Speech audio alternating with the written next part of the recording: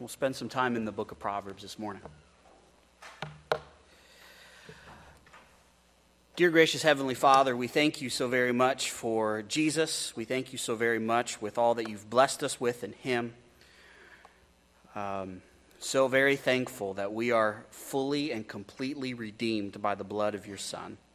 And we ask, Father, that as we look into your word, your Spirit would be moving, that your Spirit would cause us to see those things that we need to see, that through the encouragement of your Spirit and of the word, that we would desire to be like your Son, Jesus Christ. We're just so very thankful for today that we have and this time that we have to come together and to look into your word and to worship and sing songs together. We thank you and love you in your Son's name. Amen. This morning, I'd like to start in Genesis. The guys on Sunday morning, they always joke that my famous statement is, in order to get the sense of what's going on, we need to go back to the book of Genesis, even if that means we're in the book of Revelation. And they joke, but I'm serious. You always have to go back. No, but this morning we're going to be in Genesis 3. I want to just point out something here. So you're familiar with what's happening, right? The beginning of chapter 3, the serpent comes up and tempts Eve, the woman, and she takes of the fruit, and then she gives some to her husband Adam, and he eats. And in verse 7 it says, and the eyes of both of them were opened, and they knew that they were naked. And so we know that they tried to make these clothes for themselves, these loincloths for themselves from fig leaves. Then verse 8, it talks about how God walks in the garden in the cool of the morning. And Adam and Eve hear this, and they get scared. So guess what they do? They go run and hide in the bushes, right? And God calls out. Now, don't read too much into this, that God doesn't know that Adam and Eve had sinned or that they're hiding in the bushes. He knows. I think what he's doing is being gracious and allowing Adam and Eve an opportunity to repent. That's what I think he's doing. It's not like it's a hide-and-seek game here. So he says, where are you? And Adam says a really weird thing. He says, I heard the sound of you in the garden, and I was afraid because I was naked. Now, there are a lot of things that he said in that statement that are true, but that's not why they hid. It wasn't like he goes, oh no, I'm not dressed to meet the Lord God Almighty. I need to go get dressed. No, he hid because of what? The sin, right? That's why he hid. And then it's interesting. And then God says, well, who told you that you were naked? Have you eaten from that tree I commanded you not to eat from? And Adam, once again, says a lot of things that are probably true in a different context. But in this context, we go, oh, buddy. He says, the woman whom you gave to be with me gave me the fruit of the tree, and I ate. Now, it's kind of an interesting thing because Adam sinned, right? He hid because he sinned. So who told him that he was naked? He should have said, well, I knew it the moment I ate and I disobeyed, right? Once again, that's the right response. But he does something, and it's amazing because he hasn't had a lot of practice at this, and he seems pretty good, even though he hasn't had a lot of practice. He just immediately throws his wife under the bus. And in the process, implicates God for his sin. Because you see it, right? The woman whom you. So really, why are you hiding? Well, I'm hiding because I'm naked. Well, who told you that you were naked? Did you eat? It's your fault because you gave me this woman, and it's her fault. So even though Adam sinned, he passes the blame, right? Their fault, your fault. I've seen this numerous times in dealing with people. Every time there's a confrontation of sin, normally people don't immediately just go, yeah, you're right, I'm wrong, I sinned, I need to repent. Normally there's this passing the buck. It's their fault. They did this. The reason I did this was because they did that, or somebody else did this. And it's all trying to shift the blame. And It's really a shame because as believers, we should not be like this. As believers, we need to be honest. And when we sin, we need to admit our sins. And we need to not try to implicate other people in that. We apologize for the things that we've done wrong, not try to shift the blame. One of the things that I do know about the Christian life is that we are constantly disciplined by the Lord. Now, I don't want to go on a diatribe here and just start talking about all sorts of things, but I do want to just say this, because I think whenever we hear this phrase, discipline of the Lord, we have a really bad idea. I think most Christians around the world have a bad idea of God's discipline. So 9 times out of 10, whenever there's a big storm that happens, the first thing that's said out of many believers' mouth is, well, that's because of the sin of the community. Maybe, but probably not, right? I mean, Jesus deals with this when a couple guys died and the disciples said, well, whose sin is it that caused this? Jesus said, neither. This happens. When we think of the discipline of the Lord, we should think of it very biblically, that God, like a father, disciplines his children to shave off those things which are not like Christ. And he uses the Word and the Holy Spirit and the conviction of the Word. That's one of the ways that the Lord disciplines us. Another way that the Lord disciplines us is he allows the full consequence of sin to play out. So, for example, we sin, and instead of God stopping that consequence, he allows that to happen. There's various other things. We often think of God as like, he's like up in heaven like Thor, can't wait to throw lightning bolts at people. That's not how this is. And so this morning, as we go to the book of Proverbs, we're going to look at biblical discipline, how the Lord disciplines us, how we should discipline our children. And the point is that we should accept the discipline of the Lord, even though it's not fun at the moment, but we should see the blessings of when God disciplines us biblically.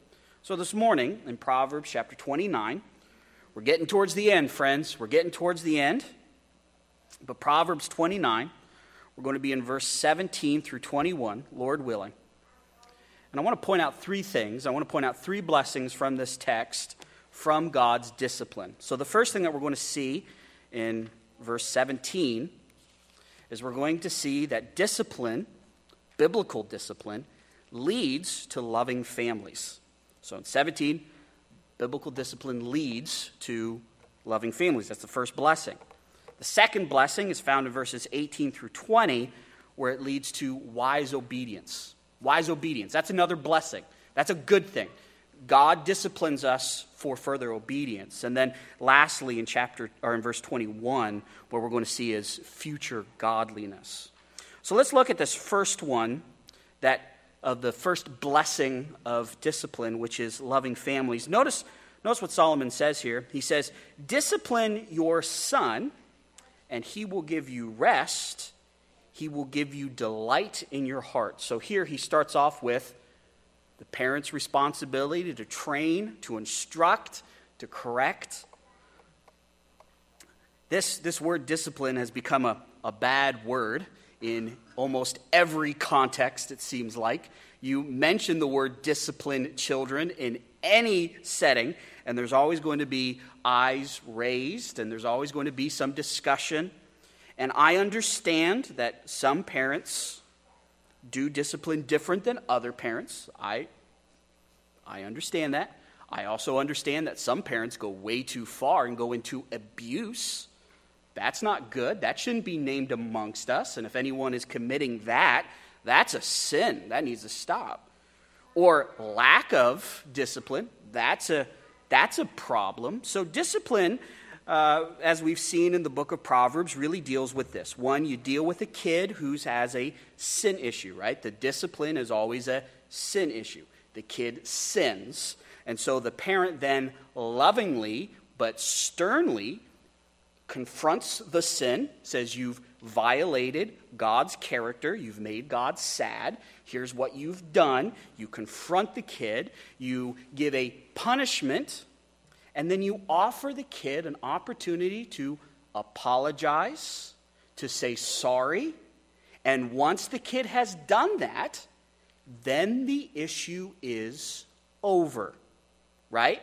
So mom and dad shouldn't bring it up again and continually say, well, remember that one time you did da-da-da-da-da-da. No, the issue is done with, right? So you confront the sin, you help them confess the sin, you teach them the right mechanics of how to deal with that sin. That's what biblical wise discipline is. It also deals with the example of the parents. The parents are ones who should act in a way that is godly, and so when the children are looking at their parents, they say, that's what it looks like. So you might not even address certain things, but your actions and the way that you act and the way that you talk and the way that you react, that affects your kids and affects the discipline. But the idea is that the parents need to be proactive, right? The parents need the discipline. And notice what will happen. Notice how biblical discipline in a family setting, notice what will happen. It says he will give you rest, meaning that there's going to be a future benefit for the parent that does the hard work now. So you do the hard work of discipline now, and there's going to be a future dividend, right? And that dividend is that he's going to give you rest. He's going to be good to you. He's going to do things that are honoring to the Lord. So remember, as we're going through the book of Proverbs, I know that this has been said so many times, but it's okay that every single proverb deals with the fear of the Lord. So this is an issue of the fear of the Lord. This is what it looks like for parents who have been gifted children. This is what stewardship of that children looks like. And then you then see how the children then honor their parents, right? And so here the principle is you discipline your children, and the principle is in the end they will treat you well. So you see how discipline and confronting of that sin leads to a loving family, right? It's not that you discipline a child and then the child will go, well, mom and dad were too strict, and so I'm not going to love them. No, the discipline helps the child learn what does it mean to love one another, to love God, to properly honor your parents. But notice there's another thing that will happen with the parent disciplining the child. It says, and he will give delight to your heart. Question is, why will the child give delight to your heart after you discipline them? And it's very simple. They will start walking in wisdom. They're pleasing to the Lord. So that's what the parent should desire, right? The parent desires for the children to walk with the Lord. So we've said it, and I'm going to say it again. As parents, we shouldn't care what kind of job our children have. We shouldn't care what kind of house they live in or what kind of car they drive, as long as they're walking with the Lord. That's the number one thing. That's the number one goal.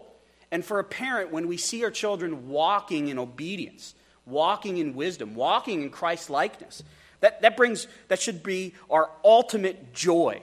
Wow, look at how God is working on the heart of my kid. My kid. There's better kids, but he's working through my kid. It's amazing. This is how God has ordained it, and this is what we should do as a church. Now, I know that there's many in this room right now that go, well, we either, one, don't have kids, or we have lots of grandkids, so what do we do? I think the application would be clear. You encourage parents to discipline their children and discipline them in a biblical way, and every time you see a parent doing that, you applaud that. The church should applaud good discipline. And any time that you see a kid acting righteously or wisely, I think it's good to go back to the parent and say, that was a good thing. Your kid just did something great.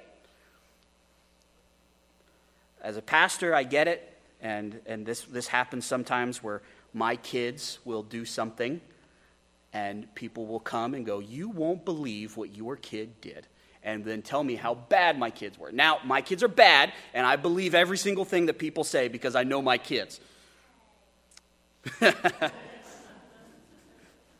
See? Imagine living with that. No, I'm kidding. But sometimes it's very difficult for parents to know that they're doing something good, right? That the discipline is paying off. And sometimes we can't see the benefits of this discipline. But let's speak about another thing, a more theological thing here. God does this to us because God is our heavenly Father. And so our heavenly Father disciplines us. And the response that we should have is, yes, that is correct. There should be repentance, confession of sin. And theologically, if this is true of an earthly father, how much more is this true of our heavenly Father? That it will be a delight to his heart, that when we respond correctly, he is pleased. We could say that one of the most worshipful things you can do is repent of your sin and walk righteously. That is worship. That is incredibly worshipful. But just notice this. Notice that one of the benefits of biblical discipline is what? A family coming together. It's not divided. That it isn't you have this loving parents and these loving children, and they're coming together, and they're helping each other. They're loving each other. Incredible thing. Now, there's something else. There's another benefit. There's wise obedience.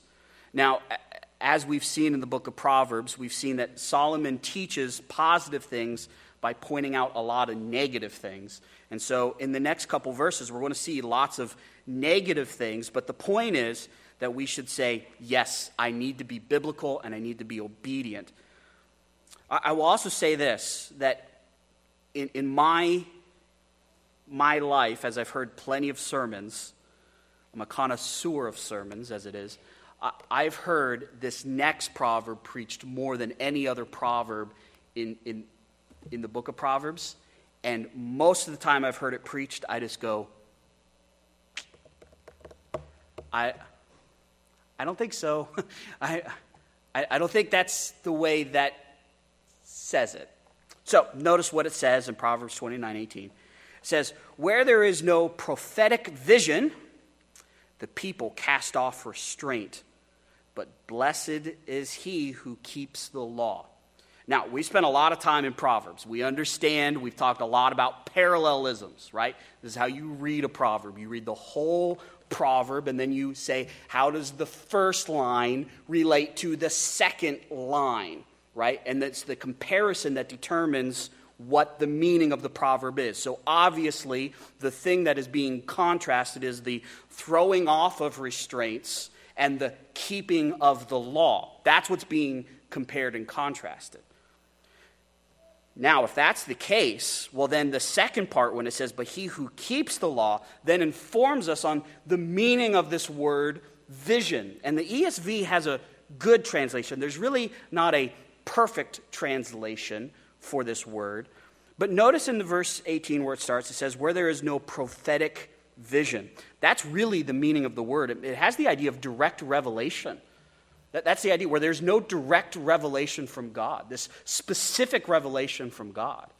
And so then that is, that in the second part of the parallelism, when it says the law, we can then understand what Solomon's talking about.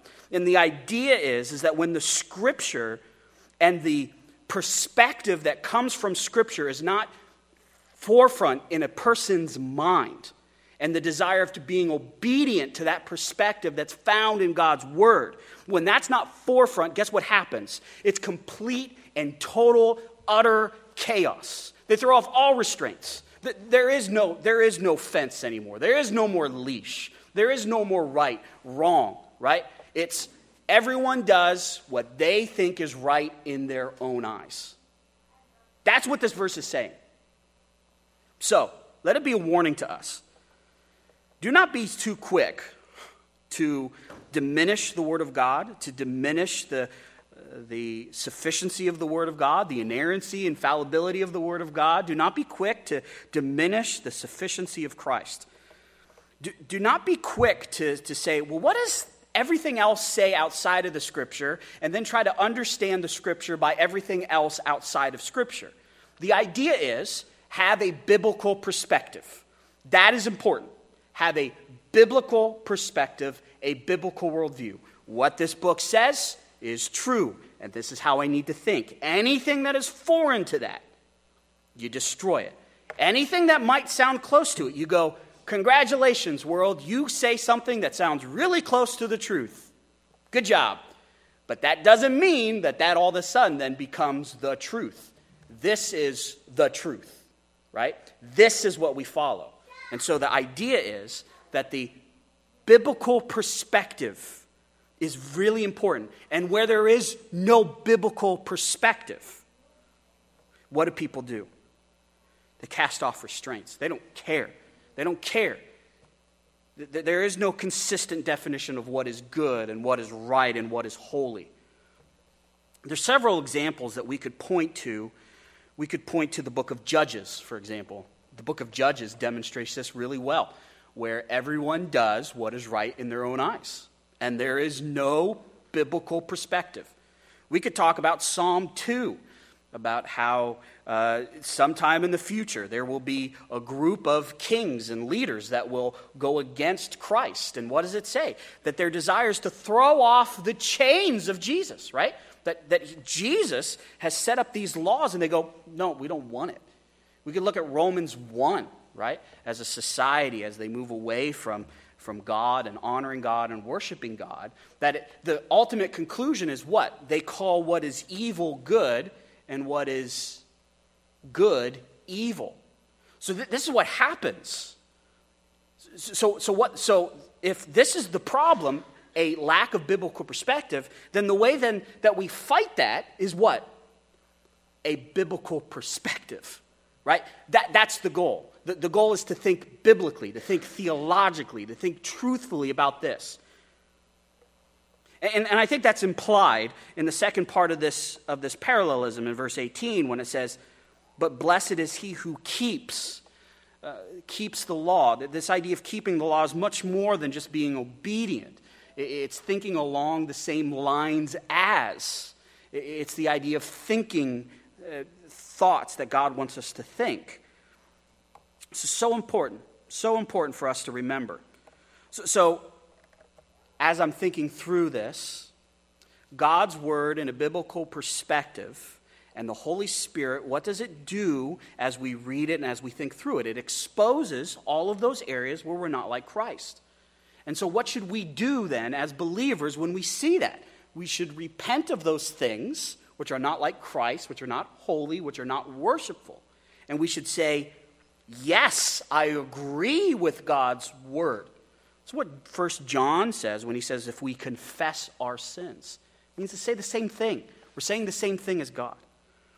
Now, he goes on, because notice, there's still more that deals with obedience. So with the discipline of God's word will come this idea of this incredible blessing of obedience, and there's wise obedience. But notice in 19, kind of interesting, it says, by mere words a servant is not disciplined, for though he understands, he will not respond. Now, once again, very interesting, right? This is not advocating for beating your employees. Some have understood it this way, that it goes not by mere words. Okay, well then, let's get the belt, and they'll understand that. I think what it's really speaking to is the inability of man's words to really convince people. Now, this is another incredible thing to think about, that no matter how articulate a person is, or how articulate an argument is, or how much it makes sense, no human words in among themselves can really influence another person. Right? It's like that old saying, you can take a horse to water, but you can't make him drink. You can lead somebody to the truth, but you can't make him believe it. We know throughout all of Scripture that it requires the power of God and of the Holy Spirit for people to believe truth. So, when it says by mere words a servant is not disciplined, this may imply, Solomon may be saying that you might need to be more diligent in your discipline. But to me, it just speaks of the inability of those words in among themselves. And notice, this is remarkable. Notice in verse 19 where it says, for though he understands, This word for understands is the same word that we've seen throughout all the book of Proverbs that has been said in a very positive way.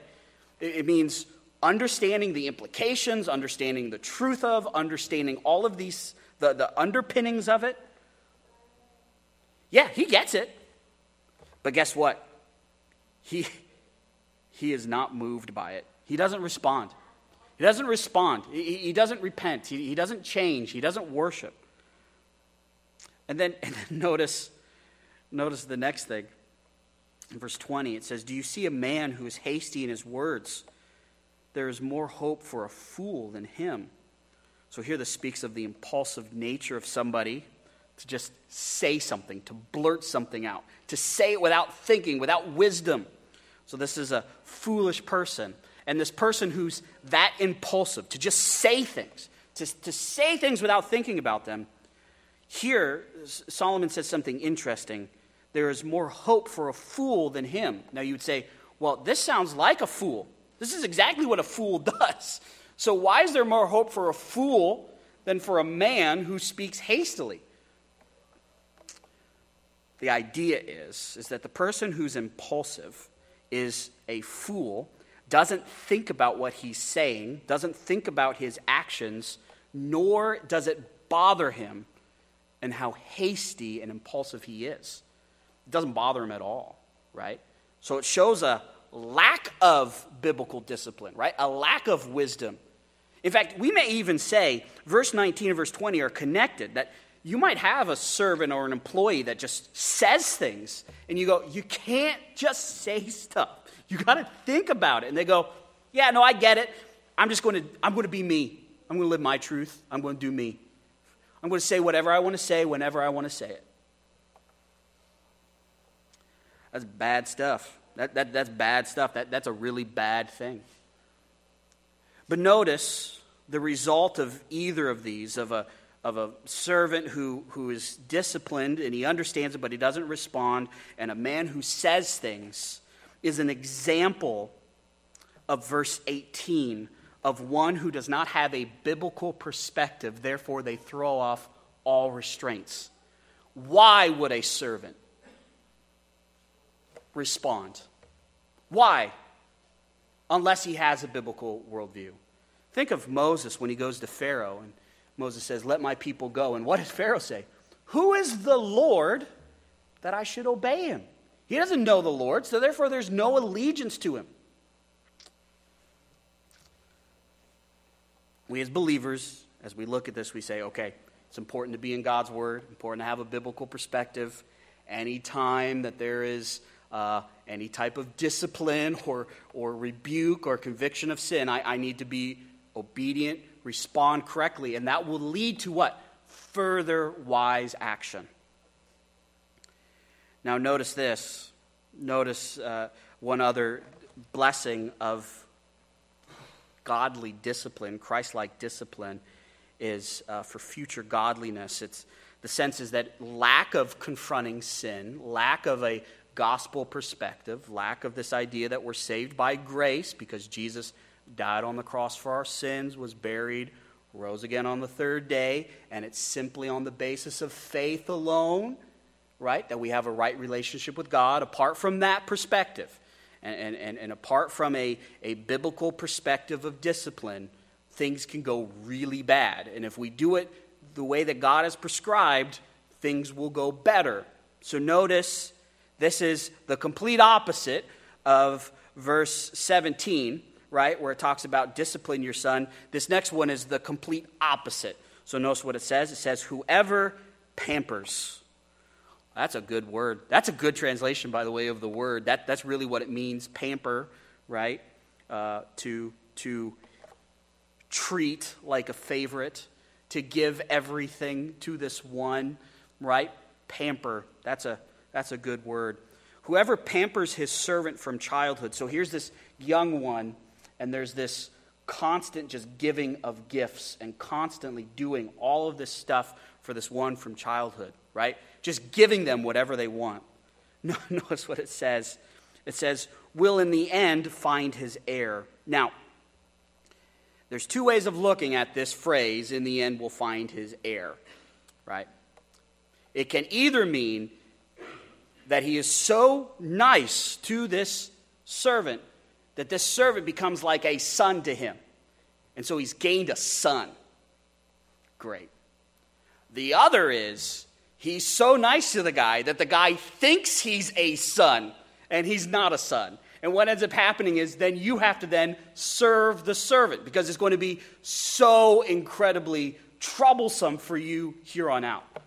I think the second is probably true based upon the Hebrew grammar here, that this is big problems. This is big problems, right? This isn't a good thing. This isn't a good thing to have a lack of discipline and consistent lack of discipline. And then when they grow up, they're just going to magically then what? Become disciplined? No, that's not what happens. What happens is they've learned this particular behavior and they become spoiled brats, right? And it'll be great problems for this one. I know that the temptation for us is to look around our city, or maybe even amongst our friends, and go, well, that parent doesn't parent their kid. That's going to be trouble for them. That parent doesn't parent their kid. That's going to be trouble. I know that's the tendency. But think about this for a moment. Think about those times that we pamper ourselves. We don't listen to the Word of God correctly. We give ourselves whatever we want, right? We give full range to the flesh. And then when it comes time for serious action, when it comes time when it's come full blown, then we look at ourselves and go, well, where did all of this come from? Where did all this bad behavior come from? Do you think that it might be the fact that you just were given to pleasure and you just like the flesh a lot? That's a principle here. So biblical discipline causes this future obedience. It will end up better for you than it will against you. So we've seen three things this morning about godly discipline and the blessings of it, right? So the first one is what? Loving families, right? The second blessing is what? Wise obedience, right now. The third is what? Future godliness, right? So I think the advice here would be very clear, that we would accept the disciplines of the Lord. We would be quick to confess our sins. We would be quick to deal with ourselves and our own sins. I know I like dealing in the sins of others. I do myself. It's one of my guilty pleasures. I love looking at the sins of everybody else. And when I can't find enough, I turn on reality TV and I watch someone else and I go, look how bad that guy is. Oh, makes me feel so good about the drama in my life because it's not on TV, but theirs is, right? Let us be careful to deal with ourselves first and deal with our own righteousness first. Deal with our own obedience first. Another thing that I think is really important, as I alluded at the beginning, is that any time that we talk about the discipline from the Lord, it's very easy for us to pass the blame on somebody else. Well, the reason I sinned was because somebody else sinned before me, so yeah, there you go. That's why I sinned. We also need to be careful of that. Let's not pass blame. Let's be brave. Let's be honest. Let's be biblical. Let's be Christ-like. When we sin, we apologize for our sin. We make amends for our sin. God is just, and he will deal with the sins of everyone else. Don't worry about the sins of everybody else. You got enough to deal with in your own life. I have enough to deal with in my own life. And so let us strive to live a life that's yielding to the power of the Spirit, that looks to the Scripture and the truth of the Scripture. Let us determine to have a life that, like what Paul says, for me to live is Christ and to die is gain. Let's go ahead and let's close in a word of prayer. Father, we thank you so very much for your word. We thank you so very much for the things that are found here. We ask, Father, that we would strive to be like your Son, Jesus Christ, that we would yield to the power of the Spirit, that we would be obedient to the New Testament, we'd be obedient to your will. We ask, Father, for all of us as we all struggle with lots of things throughout our life. Be kind to us, be gracious to us, but give us both the will and the ability to do the things that we've heard here in this text. Just so very thankful for my brothers and sisters who are here, thankful for them and their faithfulness, very thankful for them coming out and worshiping. And we just ask for your blessings on the rest of the day, and that you would bring us back tonight so that we may honor and glorify you. We thank you and love you in your Son's name. Amen.